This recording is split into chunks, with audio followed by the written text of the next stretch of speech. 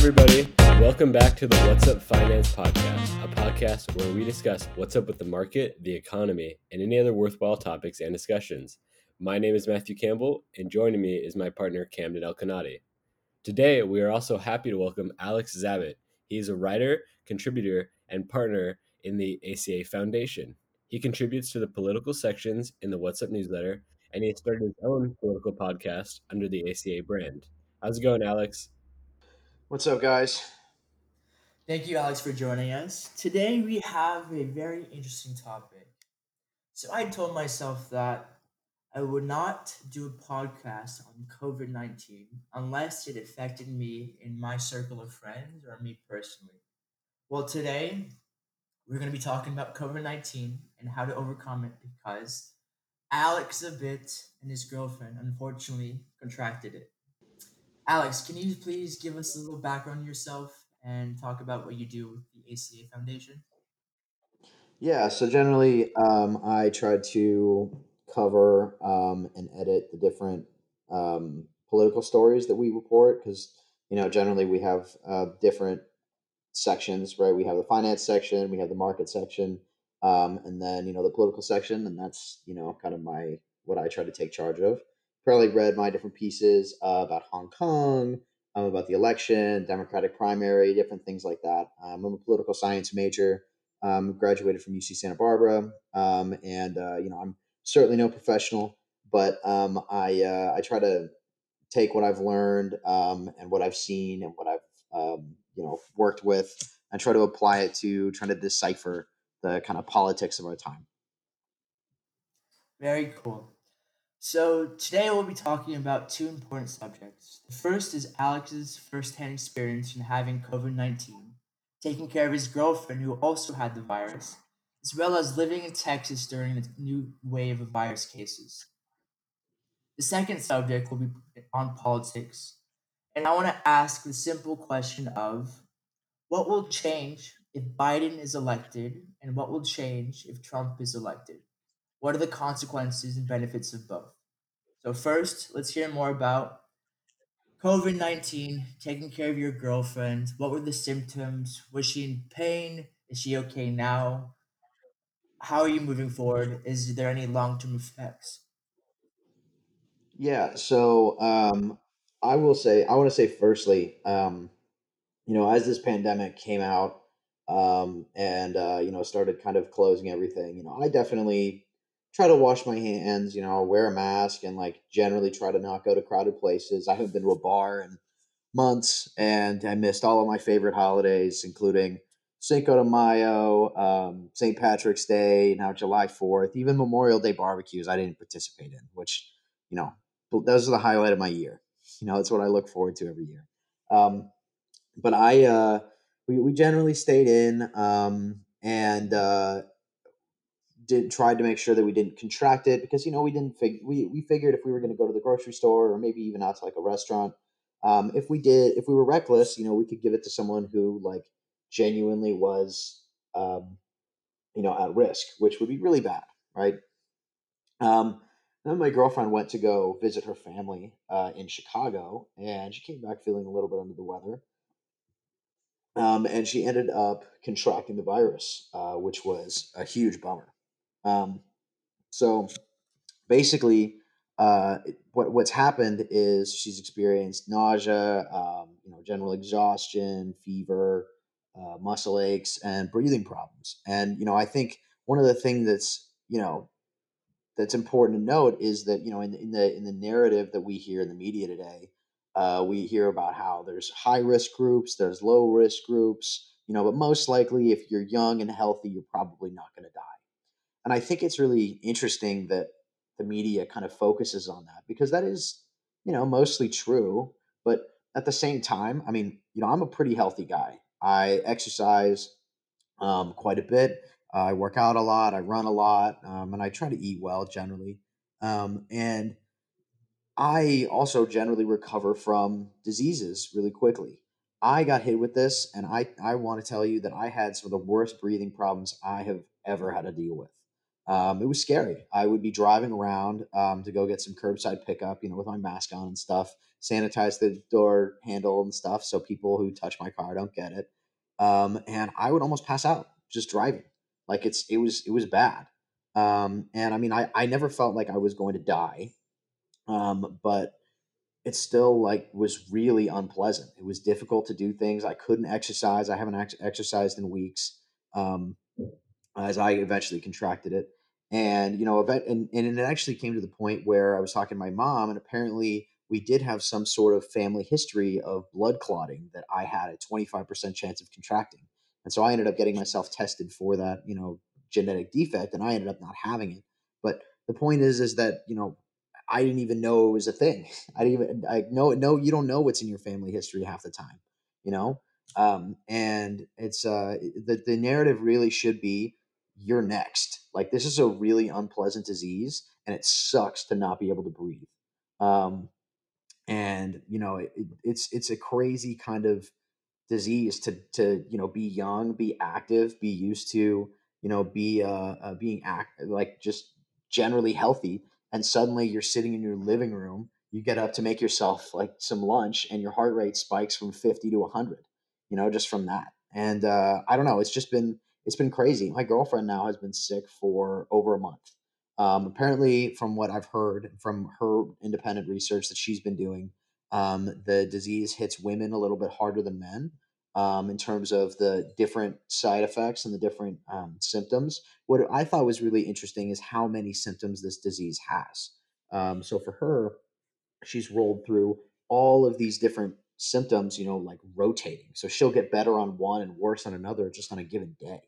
And like some weeks she feels like a little bit worse in this way and a little bit better in this other way, but still just like really sick.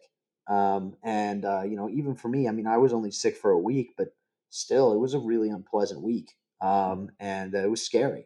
So I mean, I think it's interesting how we talk about this virus. I think there's a lot of people who are still going out to bars, who are still going out to public spaces and all that stuff, and who are refusing to comply with a lot of the different ordinances regarding the disease. And while I'm not all that happy about having to wear a mask in public, if it saves someone's life, it's worth it to me. And if it stops me from getting the disease, I mean, to all of our listeners and anyone who hears this, like really, truly, it is a horrible disease. It's a lot worse than the flu, I think. And the whole asymptomatic thing, I mean, I think a lot of it is that there's really minor symptoms at the beginning that people just don't notice. And then when you eventually do get a little bit sick, you think it's, a different disease than it is. And I think that's, it's not good. And I really hope that people really start taking those kind of measures seriously, because you might think you're low risk, but I mean, man, this is unpleasant. So yeah, that's really about all I've got to say about it. It's just it's been terrible. Don't get me wrong.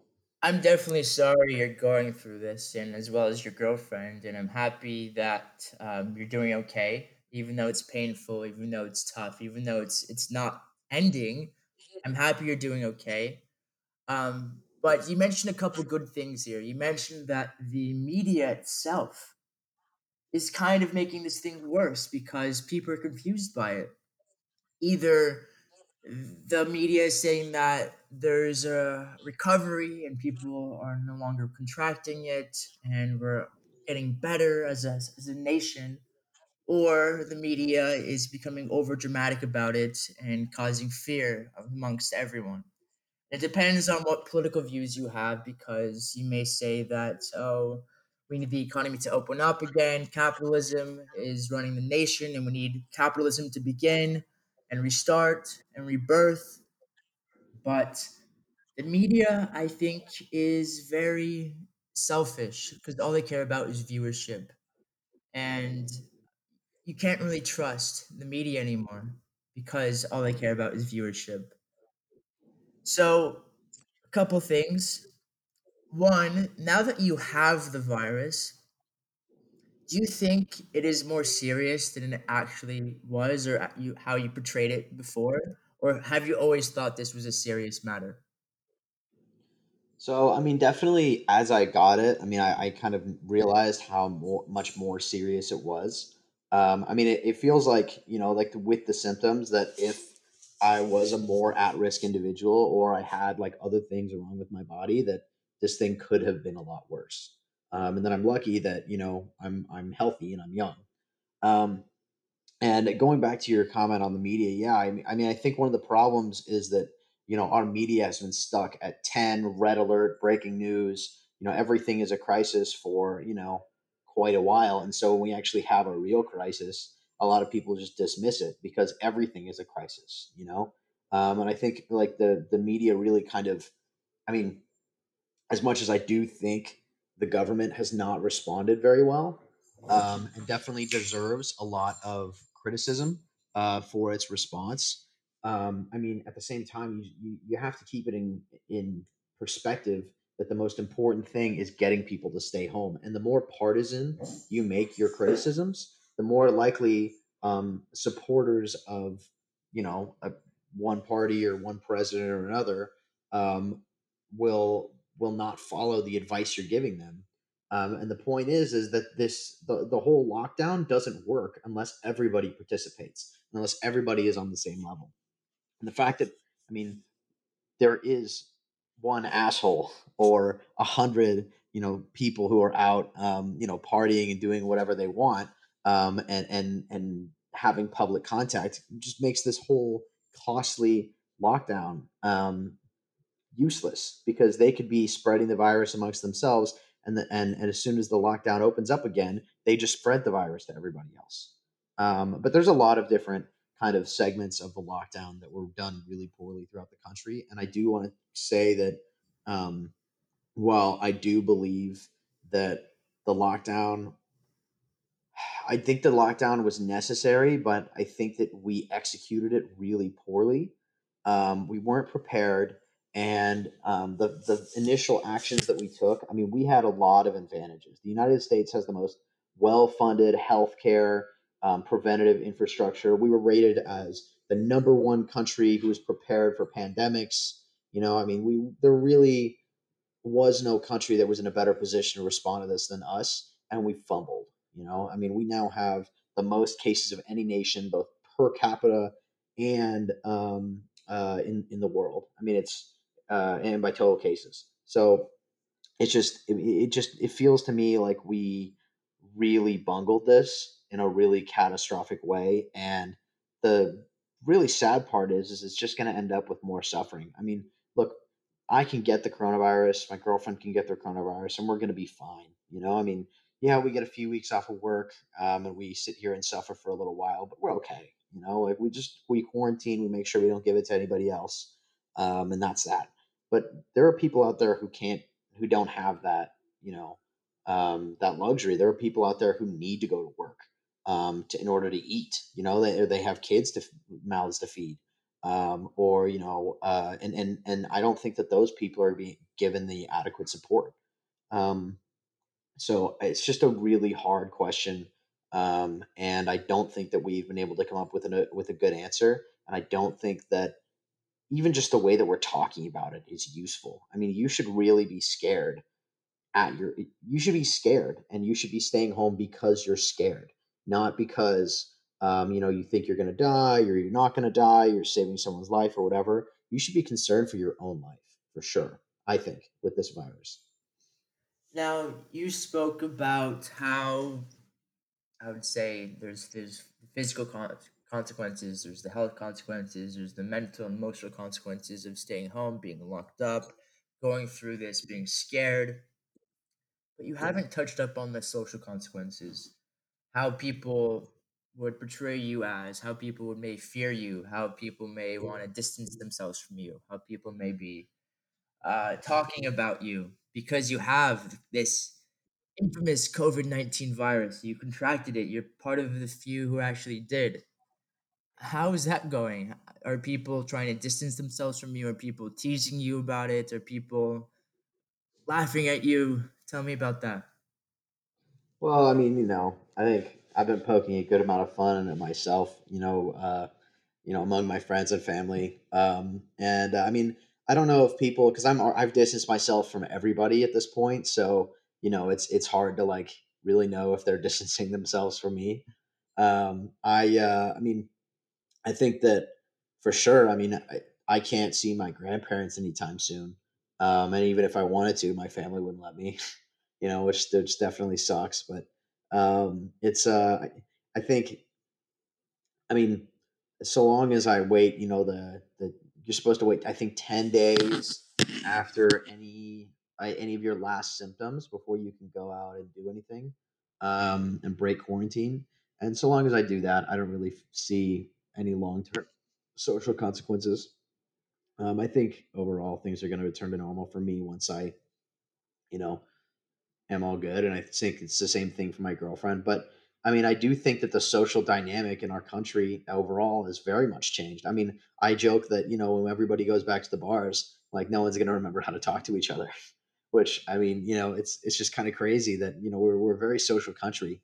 Our culture very much revolves around being around other people and going out and doing things, and being in public places and participating in public events. And I think people might be more reserved in terms of the events that they participate in, which I think is a really crazy concept. I mean, in a place like America, where football games, movie theater nights, bars and clubs. I mean, that's how we have fun. You know, without that, I mean, without that, like, what do we do? I mean, Netflix and virtual sporting events are cool, but it's just like there's a hole. I mean, I feel so cooped up, from sitting here alone. I mean, with my girlfriend, obviously, but that's the only human contact that I have in a given day. Now, how is that? Is there any fighting between you two? Do you think your relationship is becoming stronger? Do you think that mentally you're becoming more depressed or more saddened? Overall, I think things are fine. I mean, like, I think it's interesting. It's definitely interesting being stuck with just one person inside for months at a time. I mean, now we're going on month 3 of the coronavirus. And I've like personally talked to like one or two other people other than my girlfriend for the past 3 months. That's never happened before in my life, where I'm just like completely socially like confined like this. It's crazy. I mean, it is crazy. So yeah, I definitely think it's an interesting, kind of, I think, effect on people to have that kind of be, to have like your sort of social. I think everybody's kind of an introvert now, in a weird kind of way, which is really weird. So yeah. Now, let's go into the subject that you're most specialized in, and that is politics. Now, who do you think will win the next presidential election? I mean, I don't. I can't say that. I mean, anyone like I've said before on this podcast, anyone who tries to tell you who they think is going to win, I mean, they're trying to deceive you, or they're trying to push an agenda. It's not, saying who they think is going to win is crazy. It's months away. Anything could happen. Scandals, corruption, breakthroughs, exposés, or whatever. I mean, investigations. Anything could happen. Biden could die tomorrow. Trump could die tomorrow. They're both old, and there's a pandemic that kills old people that's running around, killing old people. So it's like I mean, I think it's too like of an open field for me to really. And now Kanye West is getting in the race. He says, right. I don't even know. It might even be too late for him to get on the ballots. I haven't even looked into it, but like if he gets in the race, maybe he'll split the vote, right? I mean, who knows? But That's fair. Can um, I but ask, I do what do think. you think if the election was held today, based on the information that's out there today, the polls that are being conducted today, and just the general political climate? What is your just best guess? Well, I think the coronavirus crisis has really negatively impacted Trump, because, I mean, regardless of whether you think he's a good leader, regardless of whether you think he's an effective administrator or he has good viruses, the United States has performed much worse, than other countries in terms of um, our virus response. Now, we were always more vulnerable to a global pandemic. The United States specifically has a lot of different kind of like cultural and economic vulnerabilities to a pandemic that make us, different than a lot of countries. But regardless of that, I mean, the scale of, how the virus has impacted us versus other countries is crazy. Um, so I think that hit the when the country is doing well, when the economy is doing well, you generally assume that the person in charge is doing a good job. And I think when the economy was doing well, Trump could say, "Look, you know what? Like me, like my style, don't like my style." Everybody has jobs. Everybody's making more money. Overall, things are okay. And now that's no longer happening. And the virus, the first real crisis of his presidency, um, the country's performing poorly. And so I think people do blame him for that. And I think people are going to blame him for that. And I think it's really hurt him among his really core demographics, or people who were flip flopping, who couldn't really tell, whether or not who they should vote for. There was a poll that I saw that there's a specific segment of the American electorate that hates both candidates. There always has been, right? I mean, there's say 10% of people who vote hated both Hillary and Trump, and then Democrats liked Hillary, Republicans liked Trump. Overall, in the 2016 election, those people overwhelmingly voted for Trump. Given whether like they hated Hillary and they hated Trump, so they closed their eyes and said, "Screw it, I'm going to pick one," and they picked Trump. That demographic, apparently, at least as far as the polls go, now overwhelmingly would vote for Biden over Trump. And if that's a good bellwether, I mean, I mean, I think that's an interesting bellwether to look at, because Republicans generally vote for the Republican nominee, Democrats generally vote for the Democrat nominee. It's just the way that our country works. But a group like that hates both candidates kind of passionately, yet they're leaning toward one, I think is a good indicator. Also, just because of the electoral college, it kind of breaks up the American election into 50 different elections, where each state is kind of its own country, right? And you need to be able to convince, voters in Wisconsin and voters in California, right? Two drastically different states, drastically different economies, drastically different demographics, to vote for the same guy. And I mean, Trump's performance, he has been able to disappoint or piss off people in every single state, no matter where they're from or how much money they have or what they look like or whatever. I mean, he's managed to bungle the crisis and affect every American negatively. And when that happens, when you're able to do something that affects every American negatively, it does not bode well for your presidency. So if you were to hold the election today, in my personal opinion, I think Joe Biden would win. And I mean, also polls are showing that he's ahead right now. And I mean, a lot of the different indicators and reporters and political pollsters that I respect said that around when the coronavirus, before the coronavirus crisis, Joe Biden had about a 50% chance of winning, and that Trump had about a 50% chance of winning. And as the crisis started, right, and Trump refrained from attacking anybody, and he finally, declared a national emergency. He started kind of initiating the steps of America's crisis response, even if it was a little late. His chances actually went up. Generally in times of a crisis, it's called the rally around the flag effect. In a time of crisis, Americans tend to fall back on generally supporting the government and saying, you know what, this is a crisis, do what you need to do. Republican, Democrat, whatever, like, it's time for us to come together as a country and figure this out. And that the effect of the window that happened, and the overall effect on his polling was much smaller than other past presidents who go through that kind of effect. Like in 9/11, Bush received an overwhelming amount of support in terms of, you know what, we need to rally around the flag, we need to fix this crisis, we need to figure out who attacked us and why they attacked us and go after them and all that stuff. Trump received a bump, but then as soon as it became clear that he was bungling it, his approval rating plunged among key demographics, and he has been doing really poorly. And he's also done he's made a series of very serious mistakes. I mean, in the midst of and they're minor mistakes, but they play up a certain narrative about him. For instance, there's having a massive rally in Tulsa, Oklahoma, during a pandemic, and also having it in Oklahoma where there were specifically massive race riots that were on the anniversary of his rally. It's like, it doesn't sit well with a lot of people. It's like, obviously, like, maybe he didn't plan it, maybe it was an accident, like there's a lot of like benefit of the doubt kind of thing. I mean, Trump does a lot of things without kind of thinking. He just says, I'm going to, like, hold a rally in Oklahoma because I should, or whatever. I have a lot of supporters there, or whatever. It's just like, not thinking about that kind of stuff allows people to cast him in a bad light. And, maybe, I mean, it allows people to question it. I mean, it's like, it just seems like very poorly timed.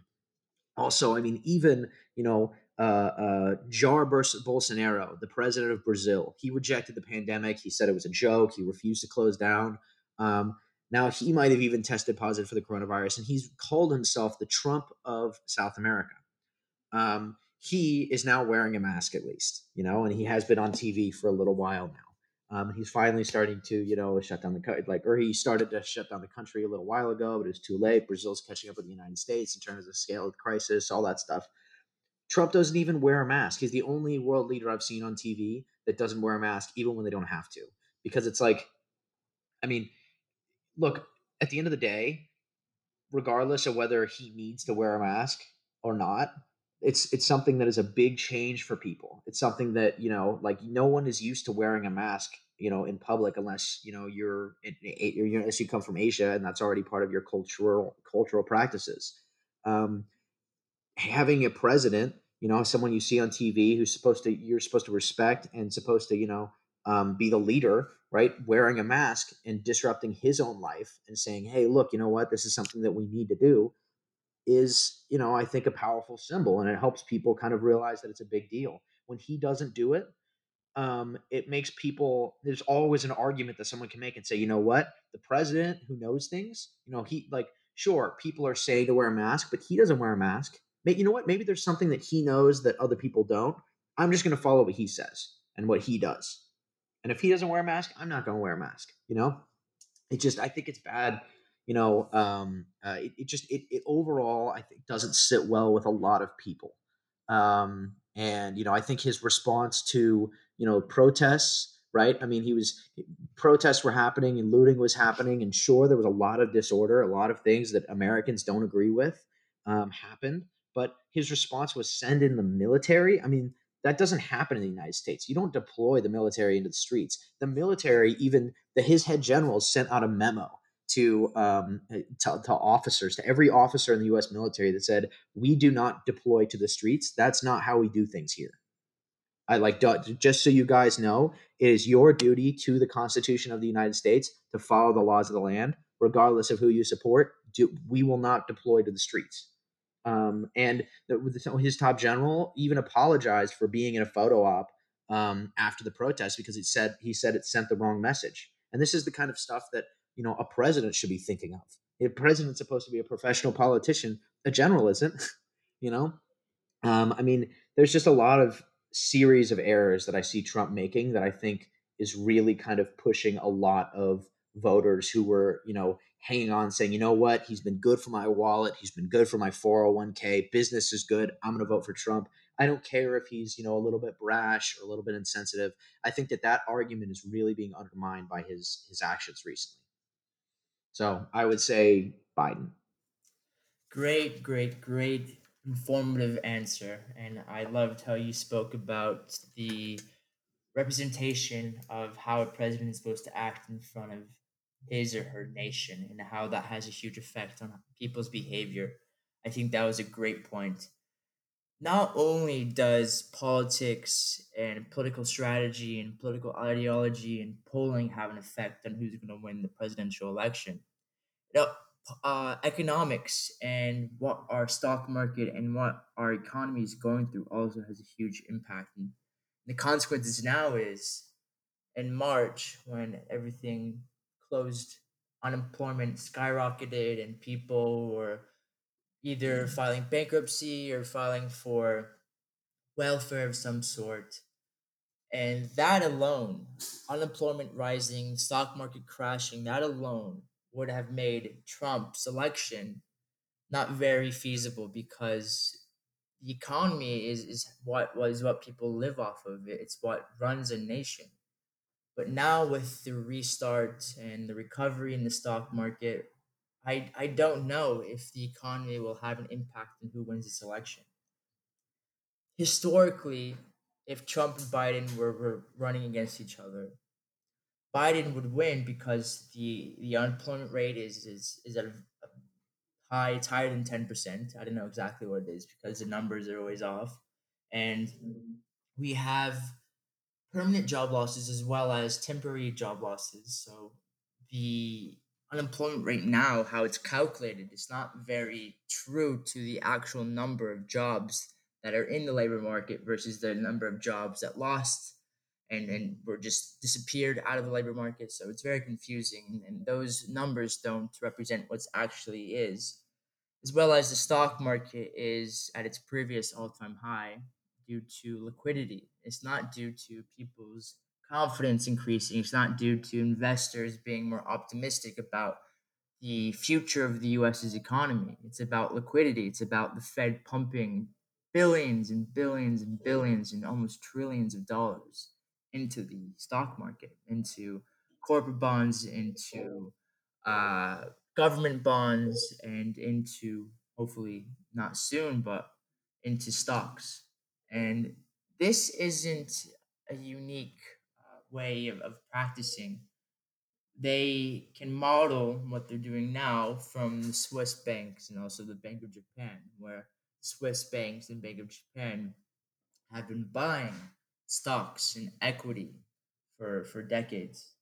So this isn't a rare event occurring, but it definitely is making some type of facade in the market today. And yes, I do agree that we can never know what will happen in the next 3 months because there's a lot that could happen. But it's important to realize that there are many more factors and many more things affecting presidential elections coming up. And your voice does matter, so please use your right to vote when you are able to vote in the future. No matter how you're able to vote, either through the mail, either through polling stations, either online, but make sure you do use that vote. And just to summarize this podcast today, we spoke about the impact and consequences of receiving and contracting COVID 19 and going through that. One more question, Alex, that I wasn't able to ask you. You're living in a very impacted state now. It's one of the most hurt states by COVID 19, and it's Texas. How is that being in Texas? In what city are you living in? And how is your city experiencing this? Is there tons of stores becoming bankrupt and closed? Are the people not going out? Are the streets like a desert? So I think honestly, this is the one of the like best questions you've asked me because I think the way to really evaluate how this pandemic has affected the country is really just to look around at your community. And I mean, if you look around and you see stores that closing, and you see parks that you go to being empty, I mean that's really the best way to see the scale of how this has affected everything.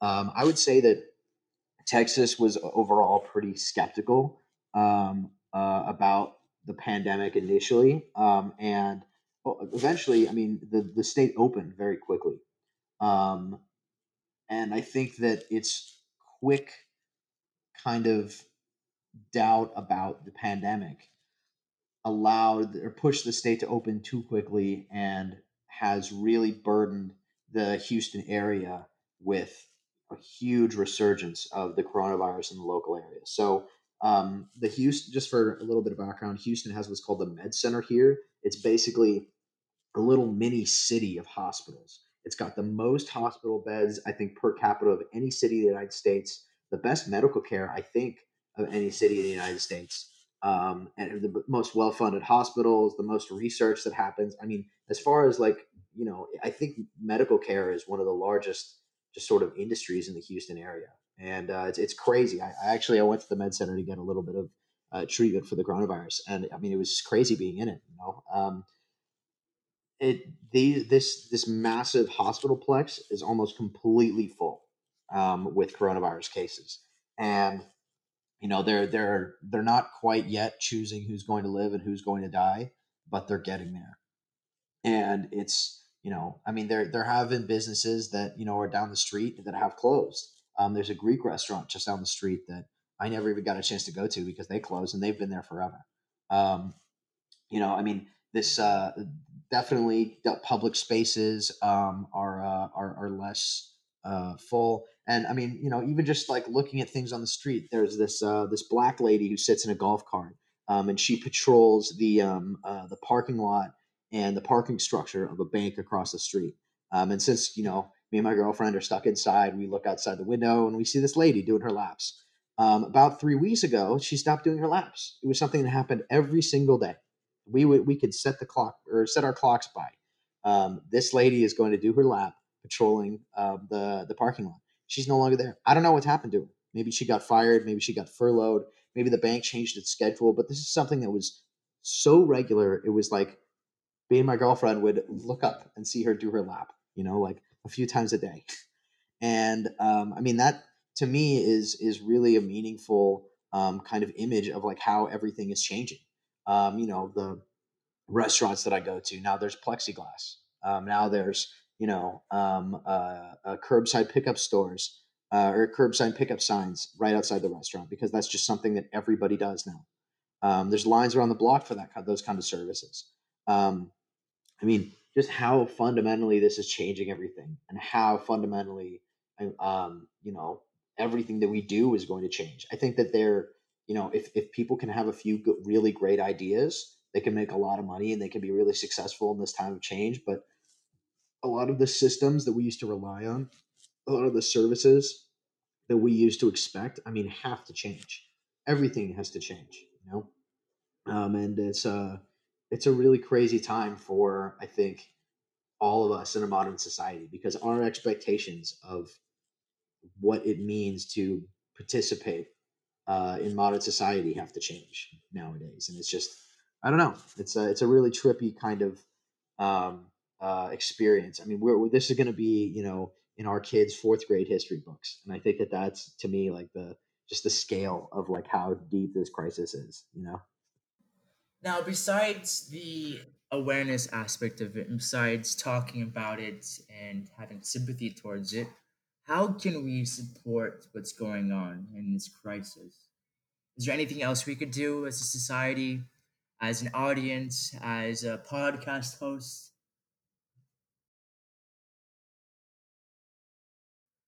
How can we support this in any other way besides giving awareness towards it and besides having sympathy towards it? I mean, I think the biggest thing is vote. I mean, that's half of Americans vote every presidential election. It's the most important election. It affects everybody. It's a huge deal, and half of our country votes, a little bit over half, which is crazy to me. And that's not actually that's a poor thing to say. Not half of our country, half of registered voters. Like, I mean, it's the amount of people don't vote. People don't vote in their local elections either, and that's extremely impactful. People don't vote in congressional elections because they don't. I mean, either they don't care or they're not educated on the topic. And I think that it's being a member of a modern society. I mean, most people used to spend their time foraging for food or working their long hours in a factory. And if you genuinely spend every hour of your life either sleeping, eating, or working, then it's hard to expect you to be an active civil participant. Fine. But that's not true for most people in America anymore. Most people in America are middle class. And if you have spare time and you don't devote at least a little bit of that spare time to getting up to date on issues in our society and participating, even in your local community, maybe you don't care about the national government, maybe you don't care about who sits in the president in the Oval Office. I would say most people do, but maybe you don't. Maybe you just care about your streets being paved, or sidewalks being expanded, or public transit, or whatever. I mean, it's the most important thing that you can do is educate yourself and to vote. Okay, Obviously, tell me something. How can we make people care more about voting, and how can we allow people to become more educated on the topic of voting and politics? Well, I think it has to start with how we conduct our conversations. I think that's really the most important thing. When you talk to somebody about politics, I think it's really important to not belittle people, to not assault people, to not call people uneducated or ignorant. I mean, it's more important to have a discussion. I mean, if you're not going to change somebody's mind in the first conversation, in the first word, and at the end of the day, you yourself might not be correct.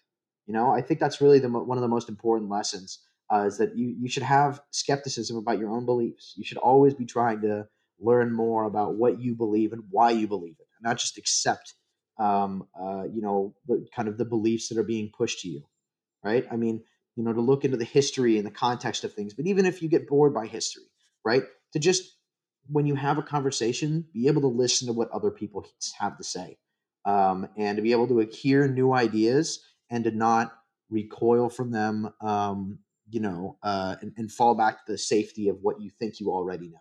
Because most people, including myself, really have no idea how things really work. The amount of knowledge that we have is very surface level, and hearing things that challenge what you think, I mean, either it makes your belief stronger because you realize that you yourself really are correct, um, or it allows you to be better by learning something new. And it's not just something that we need to learn as citizens, but it's also something that our media isn't even projecting anymore. The people that we are supposed to respect, congressmen, presidents, whatever, they don't do that anymore. And I think that the first thing, our leaders have to take this into consideration. But if we as citizens can conduct ourselves in a civil manner, then I think that we can really fix most of society's problems. We can start to really make progress on, clothing and feeding the poor, and educating the masses, and making sure that people have what they need to build a better future. Thank you, Alex. And you're very humble and you're very intelligent in the political space. And we definitely enjoyed having you as a guest. And thank you for being on. Matthew, any closing thoughts? Appreciate it. I just want to say, Alex, I thank you. Like Cameron said, thank you for all of your insight, for being with us today, and also good luck recovering from coronavirus, and to your girlfriend as well. Thank you so much. Appreciate it, guys. Good to be on. If you like what you heard, you can subscribe to our newsletter by clicking on the link in the podcast notes below.